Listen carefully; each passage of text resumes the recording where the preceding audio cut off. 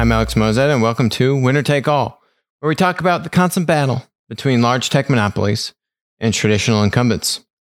Today, we have two new platform, I don't know if they're monopoly status yet, but dominant platform businesses, Roblox and Wish, which have filed their S1s and will be going public in the coming weeks here. So we're going to dive into those, starting with Roblox. So if you don't know what Roblox is, well, you probably should. It was started in 2004, about 16 years ago now. And I mean, it was kind of slowly chugging along for many years. It's kind of that metaverse of video games. Anyone has seen Ready Player One, right? Where you have a character and that character can go into a bunch of different worlds. That's Roblox. Remember that bad guy in the movie Ready Player One who could, whose plan was to like show you ads and monetize the hell out of the game. Well, Roblox has the killer app of monetization, which is called you can purchase in-game money with real world money. And that is effectively how Roblox makes money. What we will see here shortly is that they make a lot of money, and rightly so, frankly. So again, it was slowly building for many, many years. And then in the past handful of years, the business has just taken off. Here or there, a few of their overarching stats here: 31 million daily active users, 22 billion hours engaged. So that's kind of usage on the platform. Almost $600 million in revenue. But really the key stat here is this bookings number, $1.2 billion in bookings. And we're going to talk a lot about what that really means. And then, here possibly a more key stat is look at their operating cash flow. This company is just very healthy, very strong, and kind of what the characters look like. And frankly, I think the graphics and the characters look better than, who would be a Roblox competitor is Minecraft. Right? Minecraft is still very boxy. The graphics and just the game experience to me is not as good as Roblox is. High level numbers here. Bookings. Okay, bookings. Bookings key stat here. 2018 bookings. So bookings are I purchase in-game money. I haven't used in-game money, but I purchase in-game money. What Roblox is saying is that bookings is not revenue. Technically, I've given cash. I've given $10 to Roblox. And I've now received, they call them Robux. I've received Robux for my $10 of, say, USD dollars. And that is not considered revenue to Roblox. That is considered bookings. Okay, so that's what this stat is looking at here. $500 million of, real money exchange for Robux in 2018. Then that jumps to $700 million in 2019. Now look at 2020, first 9 months of 2020, right in here. Top line. They did almost $1.25 billion in bookings in the first 9 months, right? They have basically almost doubled the bookings they had in all of 2019 in bookings. Why is this significant? Well, eventually Roblox is going to convert the Robux, right, into real revenue. That makes sense? But in the meantime, where does this cash sit? It sits in their bank account. So when we look at their free cash flow in a second, this company is just churning off free cash flow. They're not recognizing the revenue yet, which I think is very conservative of them, by the way, like extremely conservative of them. But I mean, from a cash flow standpoint and just a growth standpoint, it's insane what's happening to this business. Their cost of revenue is pretty high, which I'll show you here in a second once I scroll. Their cost of revenue is basically payment processing for them. you'll see it's very high. It's much more than just a few percentage points. The reason why is because it started on PCs and then eventually it made its way into, let's just bucket it as, these either iOS, Android, Xbox, other gaming platforms, which for when you're buying in-game money, those gaming platforms take a higher take rate, right? 30% now. Apple's conceded for some smaller developers down to 15%. Xbox is usually around like 15%. But that is why net you'll see this cost of revenue line item much higher than you would expect. It's actually their third highest expense line item on here, which is kind of impressive and shocking at the same time. Cost of revenue, look at that. $155 million. In the first 9 months of 2020, it was $117 million in 2019, $70 million in 2018. But again, this stat is tied to, it's not just cost of revenue.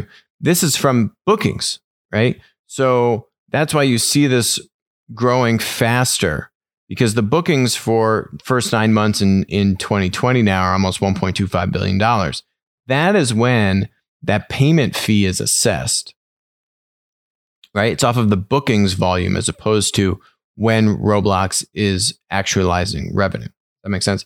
Third highest expense of the business, which is just crazy and impressive at the same time, because if you think about that, and you look at their other expenses here, developer exchange fees. What is developer exchange fees? A little over $200 million first 9 months of 2020. That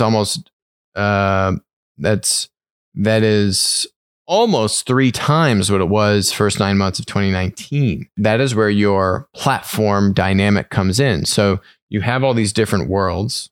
I have the game here. Here it is. Okay. Now this is iPad. Okay. So this isn't, it's different, but basically there's a bunch of different games here. And Roblox will make some of these games.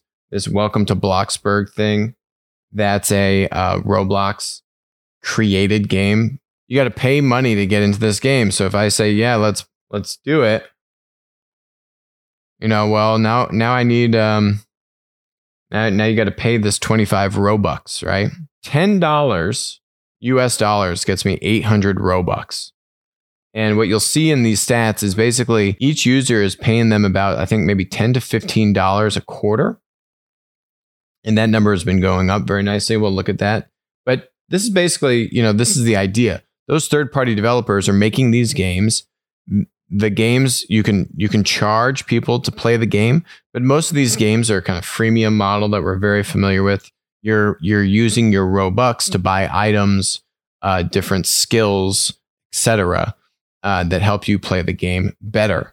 So that is what this developer exchange fee line item is they're paying out basically, these dollars to their third-party developers, kind of like a rev share model. And they see this to be a huge growth segment for them. When you read the S1 here, they clearly call out that they want this to grow aggressively. They want to pay more and more money to third-party developers. The only way that they can continue to grow as aggressively as they think they can and want to is to have this third-party developer community really take off even more than it already is. $200 million, that's a pretty good chunk of change in the first 9 months of 2020, especially when you compare that growth rate to roughly $70 million in the same period in 2019. Those third-party developers are pretty happy right now. The next part of this is infrastructure and trust and safety. So infrastructure, okay, that's basically the other cool stat about this company is 80% of the people, they got like 850 employees, 80% of them are engineers and product people. And I love that about this company. Look at the sales and marketing line item. It almost doesn't exist. $40 million. You're doing over $1.2 billion in bookings. And you got over, almost $600 million so far in 2020 on revenue. And you're doing less than 10% in sales and marketing. I love that about this company. Look, R&D and infrastructure, two separate line items, but infrastructure I want to break out. Infrastructure is the cloud services, the cloud infrastructure, the engineers, the product people, and a lot of that is obviously baked into R&D as well. 80% of this company is staff, product and engineers. Amazing. Trust and safety is actually something else. They have over like 1,500 third-party people. They're not on payroll. But think about these as like moderators. They're paying these people money. These are like moderators. These are people to help in the community. You know, if there's bad actors, if people are, harassing people or just, being aggressive, not being a good actor in the Roblox universe, then they have these trust and safety mods.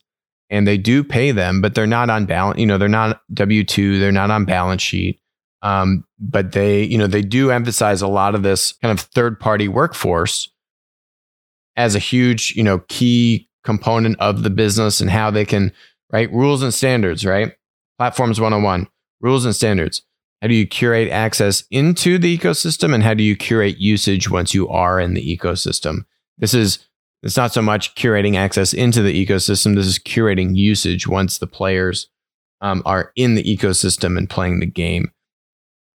So that actually is the second largest line item on here: infrastructure and trust and safety, and then after that comes R&D. So I mean, you just look at this business, and it's amazing. But it took them 16 years to get here. 16 years. Imagine just the first 6 to 10 years where you're kind of seeing some traction. In the early days, third-party developers were making games, but there was no way to monetize it. They were just kind of making games like a cult, just kind of fan culture, right? So you had third parties, but a lot of the games were made by Roblox itself, and you had some third-party games, but there was no money involved. Now it's a real business, and there's real professional developers and all that fun stuff. But look at this. Look at this. DAUs. 2018. This is in thousands. So 12 million. 2018. 2019. 17 million. First 9 months of 2020. 31 million. It is bonkers. DAUs. Crazy. Look at this. Hours engaged. Now, here's the average bookings per DAU. So this is that metric, right? In this period, so in 2018, in 2019, in the first 9 months of 2020, how much bookings are they receiving per daily active user? And so you can see here, right, that 2018, 2019 were flat, actually going slightly down. Look at what 2020, first 9 months of 2020 are at where they were in 2019 for the full year. So their average bookings per DAU is, I would argue, 30 to 33% ahead of where they were in 2019. So not only are they getting much more usage, they're actually getting much more monetization per user. Now, here's the money slide. I don't know why they don't highlight this one a little bit more. Look at this. Look at this. Okay, free cash flow. Remember, everyone makes fun of Amazon. Says, oh, Amazon sucks for the first, well, not anymore, but for the first like 10 years, possibly more of Amazon's existence, everyone said the company sucks. It can never make any money. And Jeff Bezos laughed at them and he said, look at my free cash flow. What did he mean by that? Amazon had positive free cash flow. They were reinvesting money back into the business. So yes, on an accrual, on a P&L, they didn't appear profitable. But that was because they were choosing to reinvest that money back in.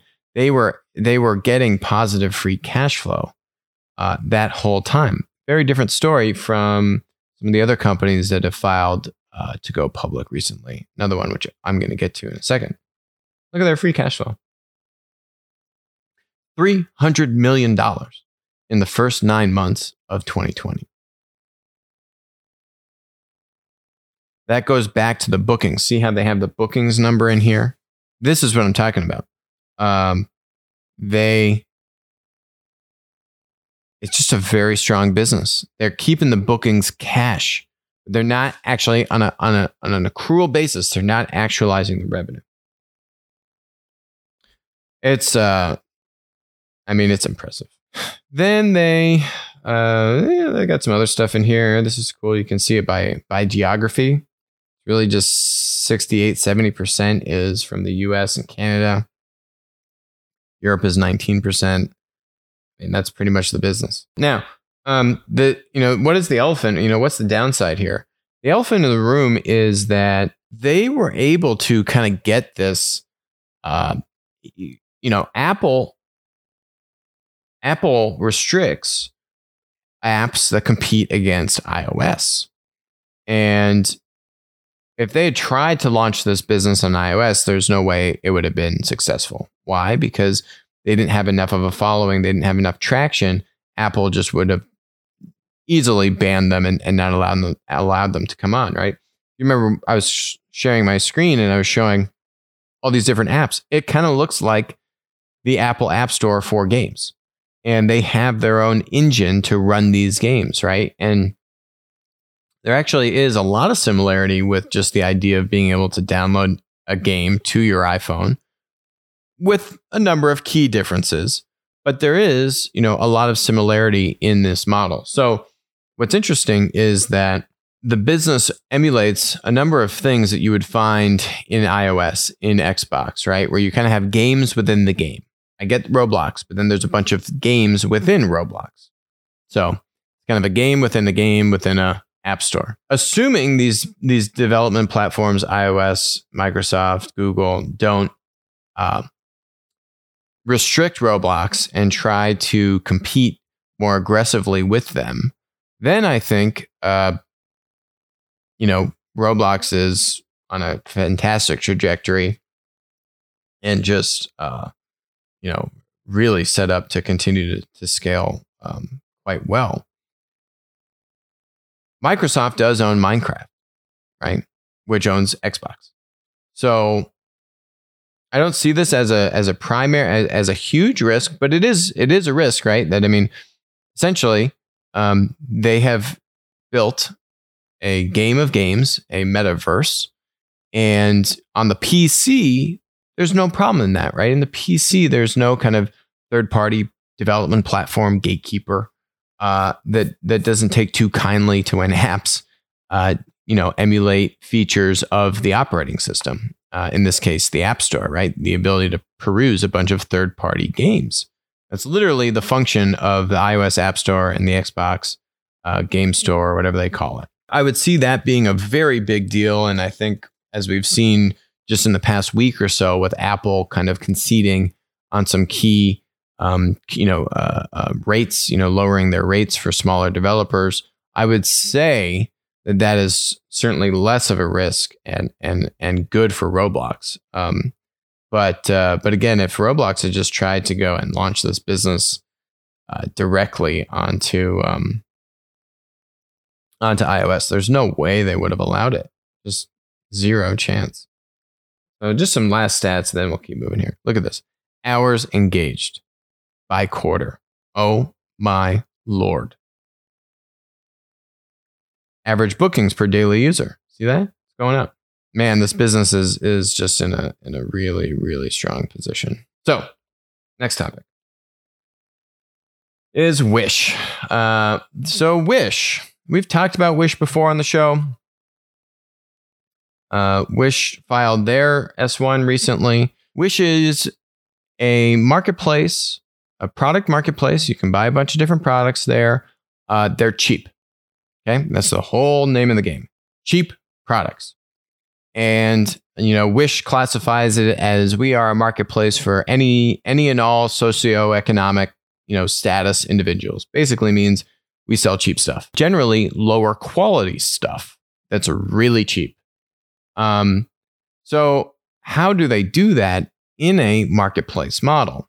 The answer is their sellers are basically all from China. These are Chinese manufacturers selling direct to consumer via Wish. Pretty much the name of the game. We've spoken about this as a trend on Amazon's marketplace before, where pre-corona, the top 10,000 sellers on Amazon, it was almost, I think it was around 48% were from China, which basically means these are Chinese manufacturers. Almost half of the top 10,000 sellers on Amazon pre-corona were from China. Okay. Wish's business is basically you take that 48% and that is their 90% of sellers, right? This is basically just Amazon, but the Chinese manufacturers selling really cheap stuff. And the name of the game for Wish and how it's grown over the past few years is basically how well they can handle fulfillment, right? The stuff is coming from China. The more they can narrow that fulfillment window, because the idea is you order this thing and it's like $2, but it'll be here in like 2 weeks. And as we've seen with that American consumer, they want stuff now, not in 2 weeks, not even in 2 days, now like 2 hours. And so basically for Wish, the name of the game for them has been kind of investing in fulfillment and how do they get more inventory closer to the consumer so they can do the fulfillment faster. That's pretty much been the name of the game. I like this title from CNBC. Wish shows slow growth and steady losses. Their losses have kind of remained the same over the past few years. Their growth is slowing. Again, all of these platform businesses, these are growth stocks. These are growth businesses. So when you don't have the growth, you don't get the multiple, you don't get the premium. That's the name of the game. It's all about growth. It's the whole thing, right? Value stocks and growth stocks. These are like the growth of growth stocks. So if your growth is slowing, probably not off to a good start. So let's look at their numbers. So Wish, to its credit, I mean, they don't try to skirt this kind of Amazon seller thing. They do mention it, but they definitely are trying to water it down in the filing. Today, most of our merchants are based in China. We initially grew our platform focusing on merchants in China, the world's largest exporter of goods for the last decade. Due to these merchants' strength in selling quality products at competitive prices, I would say, translate, low quality products at super cheap prices, we continue to expand our merchant base around the world. And then the rest of this thing is starting to show how they have merchants in other places. But that's really not the case. Like the one, and they don't list numbers. The only number they list is, today we have almost 50,000 Wish local partners. So these are businesses based in the US, for example, but they have over 500,000 merchants. So best case scenario, that's 10%. Worst case scenario, that could be 5%. We don't know how many total merchants, but let's say they've got 600,000 merchants. Now you got, less than 10% of your merchants are local, which, by the way, is still a super small number. Our revenue grew from 1.1 billion in 2017 to 1.9 billion in 2019 at a compounded annual growth rate of 31%. Yeah, it's not amazing. And from 1.3 billion for the first 9 months, they were still able to kind of, have decent growth, 30% growth, 2020 first 9 months compared to the first 9 months of 2019. Product boost here. It's talking about their logistics services, right? That's really the name of the game for these guys. I mean, the cost of revenue stat is nice. Think about them paying out, their merchants.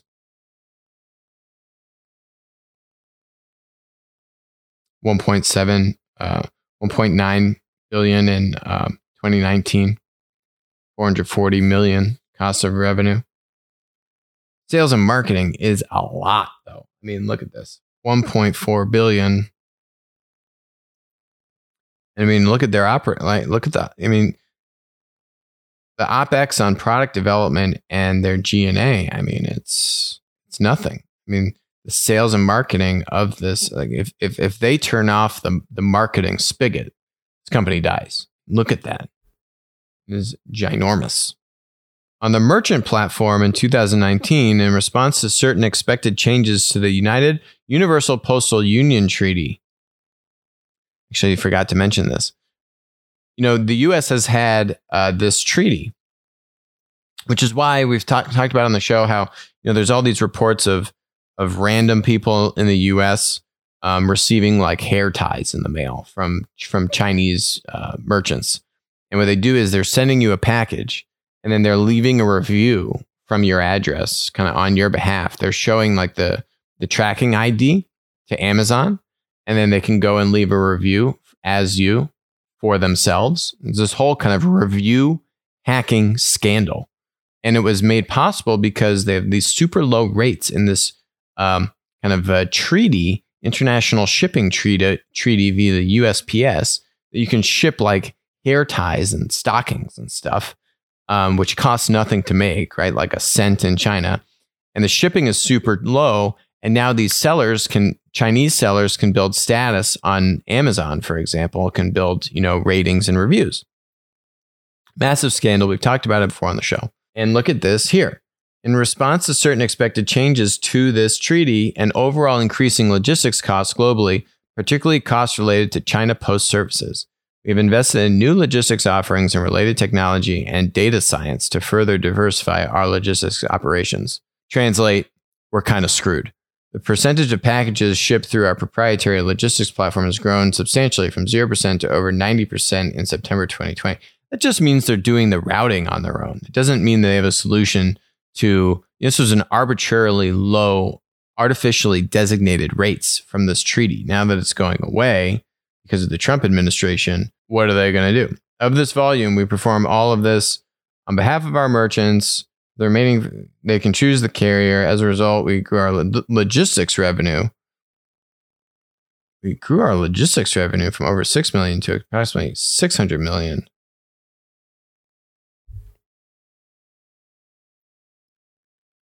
Did I read that right? 600 million. They're logging this as logistics revenue. Oh, that seems fishy.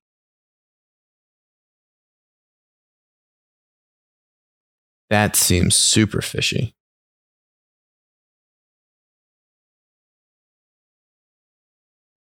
Logistics revenue? No way. Yeah. That. Ooh. This is very, very concerning.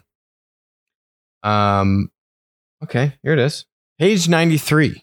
You get that far. Logistics revenue. Our logistics offering for merchants, introduced in 2018, is designed for direct end-to-end single order shipment from a merchant's location to the user. Logistics services include transportation and delivery of the merchant's products to the user. Merchants are required to prepay for logistics services on a per order basis. And what's cost? Cost of revenue includes co-location and data center charges, interchange and other fees for credit card purchasing, services fraud, costs of refunds and chargebacks, shipping charges, tracking costs, warehouse fees, and employee-related costs. Sorry, folks. This business is a sham. Look at this. This is a joke.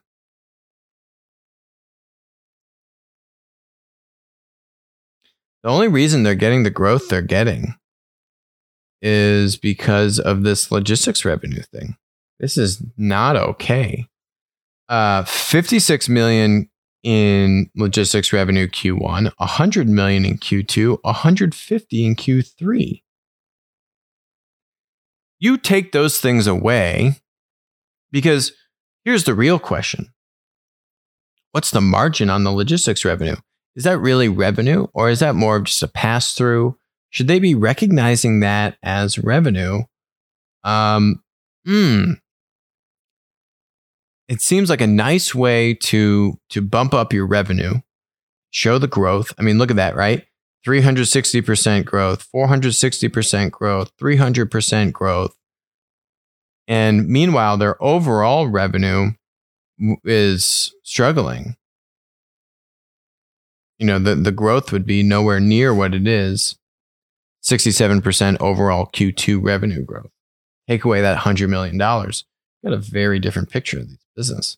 Logistics in July 2020 in the United States, we launched our most comprehensive logistics offering ever.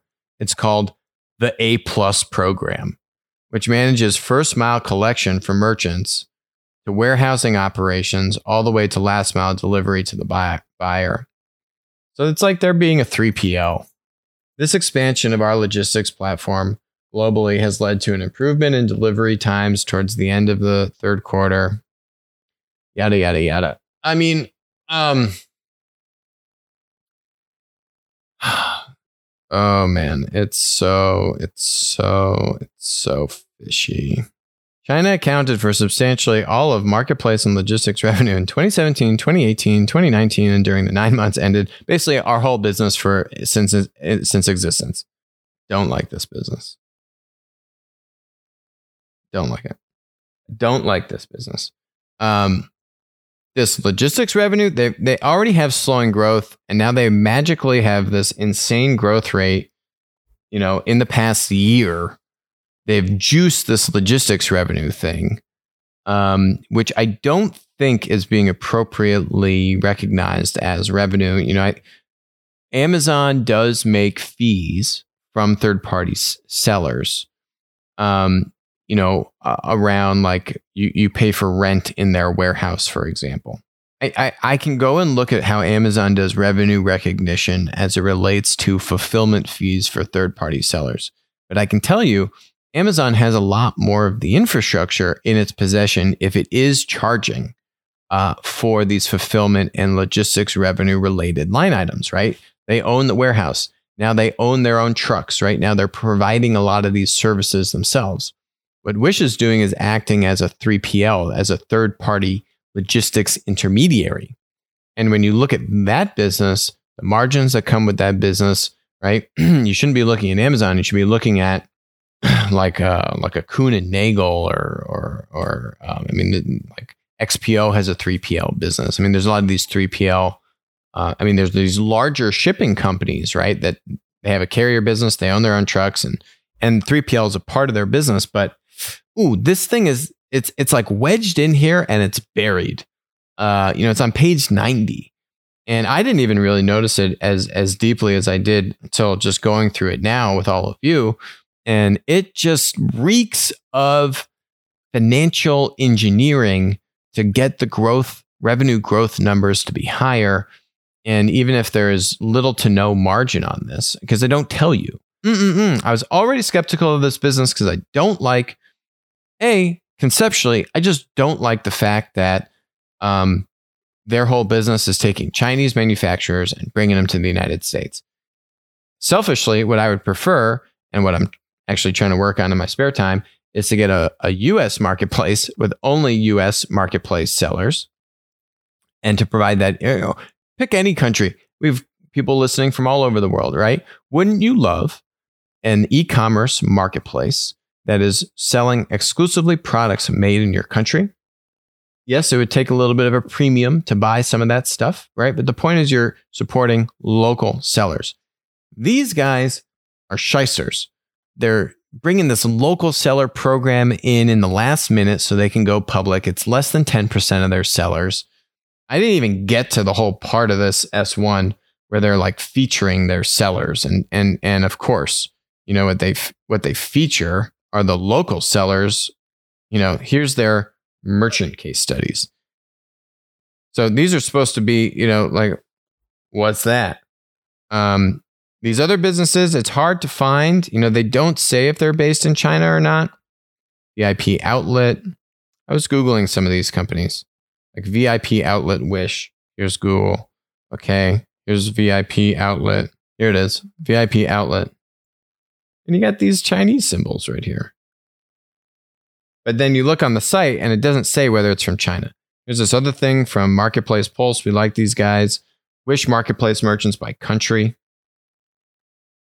94% China. Conceptually, I just don't like the idea. Look at this. I just don't like the idea.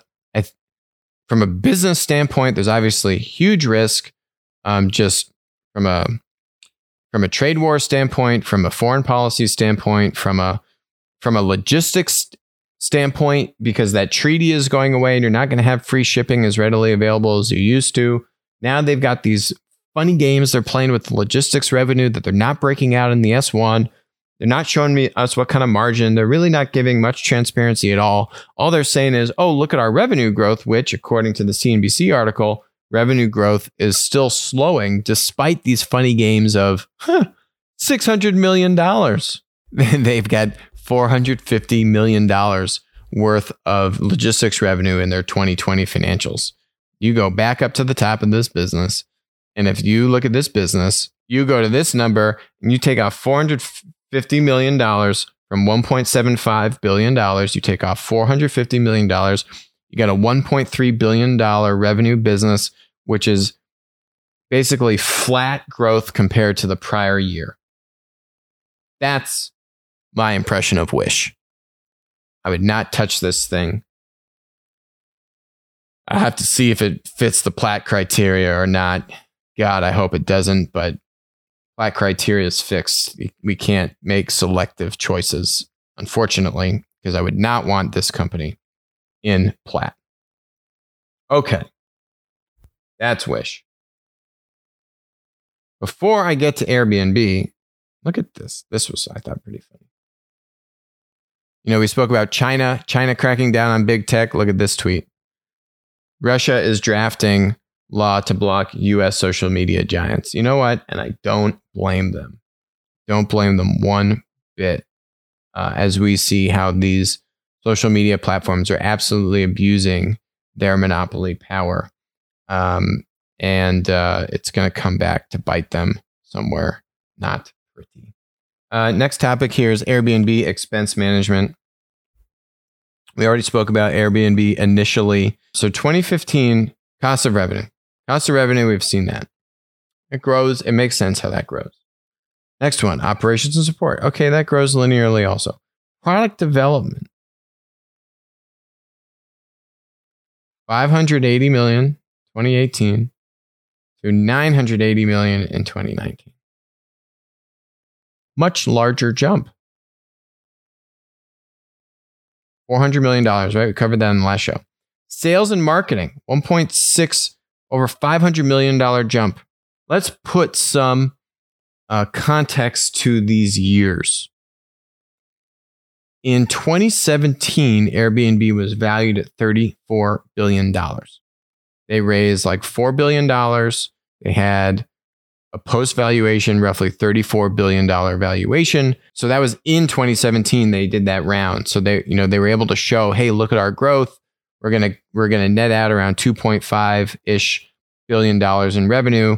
We had 1.6-ish in the year prior. And look, we're projecting really strongly to have, call it 40% year over year growth into 2018. That's very strong growth on those sides of numbers. Those are the numbers that Wish was trying. They weren't hitting those numbers. They were trying to say that they were getting those numbers, but they were fudging the numbers. They are fudging the numbers with logistics revenue. Not okay, Wish. And here, on going back to Airbnb, so you got 40% year over year, and on a sizable revenue number. And that was before all of this funny business with crazy product development, crazy sales and marketing additions. They were valued at roughly 13x revenue to get a $34 billion valuation. And I think back in 2015, they were around an $18 billion valuation, which is where, if you remember, earlier this year in 2020, when Airbnb was in trouble because of COVID, they actually sold $1 billion worth of equity at an $18 billion valuation to these investors, and they were giving them debt and equity. Silver Lake, 6th Street, and some others. So they were doing a little less than $1 billion in revenue, and it was maybe 80% growth from 2015 to 2016 in top line revenue. So at roughly 80% projected, say, year over year growth, they are able to command roughly a 20x revenue multiple. Okay. Now you look at 2020, let's say they're going to be around $3-ish billion in revenue. So now this is crude back of the napkin math. call it a 6x revenue multiple. 2017 with very strong growth, but growth coming down, they're at 13. So it went from, call it 20 to 13 to now 6 or 7, right? From 2015 to 2017 to 2020. And these platform stocks are all about growth. Now, the interesting thing to me is that they did go and blow this $900 million on product development and sales and marketing. The other thing, the crazy thing with that is when you look at 2019 product development spend, basically $700 million against 2020 product development spend, it's basically the same thing. Brian and management, it doesn't look like they really cut much from the product development team, right? Because this number would go down in 2020 if they did. They have their restructuring line item farther down here. So, where you give people severance packages and all that kind of stuff. So it actually doesn't look like they really cut product development, even though they had almost a 100% increase, maybe call it 80% increase in product development spending in the span of 1 year. How do you do that? What they said is in sales and marketing, they cut off all their ads, and that was how they, drastically cut down on the sales and marketing expense. And you can see the difference here, right? At this same time in 2019, they were spending almost $1.2 billion in sales and marketing. And now this year, they're at like $550 million. The large majority of that they explain in these numbers is from ad spend and competing against Google and all these kinds of things. Now, the kind of scary thing to me is they didn't see the bump that I would have expected for that kind of spend from 2018 to 2019. You can see the numbers here. And again, they haven't cut deep cuts into product development. They're still going to have massive losses for this year. I would argue their product development department and operations and support. I mean, they had a small cut in operations and support. They have much less throughput. You got to cut here. You got to get the expenses under control. And I don't think, have the management fortitude to do it, to make the cuts that are necessary. A. B. Their pricing is not competitive. They break out here in one of these things. I don't know, there's a million pages in these things. They break out that they're getting roughly 15 cents on the dollar from some mixture of, from the host and the guest.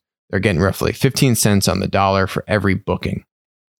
That model is not competitive in long-term stays, which this S1 puts a huge emphasis on.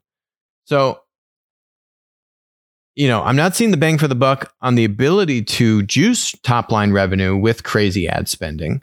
They've now taken it away. We still don't. Q3 has always, historically, if you look through the past number of years on Airbnb, they've had positive EBITDA in Q3 going back many years. But that's just for some reason and they don't really do a good job explaining why, but Q3, they've always been able to have positive EBITDA. And so now makes the most sense for them to file. I mean, if they were going to go public, regardless of what year they were going to go public, they'd be going public after they release Q3 because it shows positive EBITDA. For whatever reason, that's how their business works. Seasonality, something in there, but they get positive EBITDA in Q3. I don't know the ins and outs of the business, but this one, in my ranking of these three companies, from Wish, Airbnb to Roblox is at the top. Airbnb is somewhere in the middle. Not saying this is a bad company. I'm just saying with better management, it could be a great company. And Wish is at the bottom. I really don't like that company. The more and more I've now dug into it. And the last one is Amazon Pharmacy. So a little more than 2 years ago, Amazon announced roughly a $750 million acquisition of PillPack. And PillPack has been serving, a kind of chronic community, an elderly community to get pills. It's a direct-to-consumer pharmacy model. They then put all the pills in nice little packages that break it up daily. If you've ever seen your parents have the little pill box machine, this is now a pill pack. No longer is the pill box. They come nicely arranged. Here's what you need to take every day. Direct to consumer, where, it's much harder for elderly or different patients that can't get to the pharmacy regularly, or getting into that rhythm is just much harder. So this is a direct to consumer model. You don't need the pharmacy, that local pharmacy anymore. It fits right into Amazon's game. What Amazon has done, as we've seen them do with other acquisitions, is take the technology, take the personnel, and then bring that into the main juggernaut of Amazon. And that is what we have now seen with the launch of Amazon Pharmacy. It's a tidal wave of a bunch of repercussions for all of the traditional pharmacy stocks have all been pegged down as a result of that. And, if you have a drugstore business, you're trying to figure out what you need to do. The answer at a high level is this, as we have seen with what Walmart has done to successfully compete. You have to embrace your intrinsic advantages. You have to look at what are your assets today and understand how those can be a competitive advantage. What was it for Walmart? Pick up in store. Namely, grocery pickup in store. Walmart's e-commerce growth is directly tied to how many people have the Walmart app on their phone. More people that have the Walmart app on their phone and are ordering stuff through the app, whether it's for delivery to the home or pickup in store, the more digital orders, more digital demand Walmart has. The name of the game to compete with any marketplace, any disruptor platform business, is you got to get digital demand. And these drugstores don't have digital demand. How do I get people ordering through a digital interface, my website, my app, etc., versus just going into the store, right? Which you have billions and billions of dollars, and that is an existing behavior. That behavior isn't going to vanish tomorrow, but it is trending down. So, stores. Lots of drugstores have stores, just like Walmart has a lot of local stores, right? 99% of the US population is within 10 miles of a Walmart, whatever that stat is. Pickup in store is one of those kind of learned lessons that we see. It takes a lot of money. Walmart, in addition to buying Jet for a little over $3 billion, has been investing at least $1 billion every year in e-commerce, in fulfillment. And because they've made those investments, they've been able to get things really good like digital ordering for pickup in store. And then they're able to bring a marketplace dynamic. They're able to bring third-party sellers. They're able to bring more products to use, more diversification, more competitive pricing, all the things that marketplace, that platform business model brings to the table. And then you can bring that on top. But you can't go get third-party supply if you don't have strong digital demand. It's just not going to happen, right? Why would any third-party seller want to join your marketplace to sell stuff to your customers if none of your customers are there? If all your customers are coming into the store, how is that third-party seller going to sell stuff to them? They're not. You got to juice the digital demand. And, brass tacks for that is, well, you need a good digital experience. But then how do you have stuff that people can order and get delivered directly to their home, which could be done in a linear and a reseller model, which Walmart does a lot of, right? And what we've seen with Amazon as well. Amazon is also a linear reseller. What we saw with Amazon over the past now 26 years is that they would start to sell less stuff 1P as a reseller and more stuff 3P. So as more digital demand goes up, you can get more third-party supply. You start selling less of your inventory as a 1P reseller, and you get more third-party sellers. That's the way it goes, but it's a multi-year journey. And I would say now, generally, drugstores that haven't been investing in digital, that don't have strong digital demand, now it's time to start to look at M&A. There are a lot of digital pharmacy startups out there, whether in the US, Europe, or other parts of the world. These startups have been building their business just like Amazon bought PillPack for $750 million. Amazon didn't say, oh, well, we're going to all go do this ourselves. Walmart didn't say, well, we're going to go build Marketplace on our own. Walmart actually did that in 2009 and it failed. 7 years later, Walmart bought Jet.com for $3 billion. Doing this from scratch, now that Amazon's had multiple years post the PillPack acquisition, right? I mean, this has been coming. It's not like this just happened overnight. So you had 2 years from buying PillPack to now full-on integration with Amazon for the offering. It doesn't happen right away. And that's with a sizable acquisition. In my opinion, the only way that drugstores are able to compete is one, through just consolidation, as we're seeing in a variety of industries that are trying to compete against marketplace and platform business models that are coming into their space. You just see more and more consolidation. You're seeing this in financial services, right? You see more and more big banks consolidating. There's just another mega roll up with PNC Bank last week. You see consolidation amongst the incumbents. That's one path. And then you cut costs and you get synergies and you kind of you kick the can down the road. Or the other path is to take the challenge head on and start to invest in digital. And the way to jumpstart that is through an acquisition. Fortunately, there are a number of promising digital pharmacy startups that are out there with an established team, with established IP, with this established understanding of the business and product market fit. And if you take the scale of an existing incumbent, whether drugstore incumbent or B2B pharmacy distributor, you take the scale that they have on the demand and the supply side, plus the fulfillment, the stores, the infrastructure, and you put these two things together, that can be a winning combination. That's what we've seen Walmart do to huge success. It is a multi-year journey. The acquisition is the start of that journey, not the end. And I think, though, with that combination, we will be able to see some incumbents successfully compete against the tech monopoly that is Amazon. That's it for us today on Winner Take All. Thank you very much for joining us. I'll talk to you soon.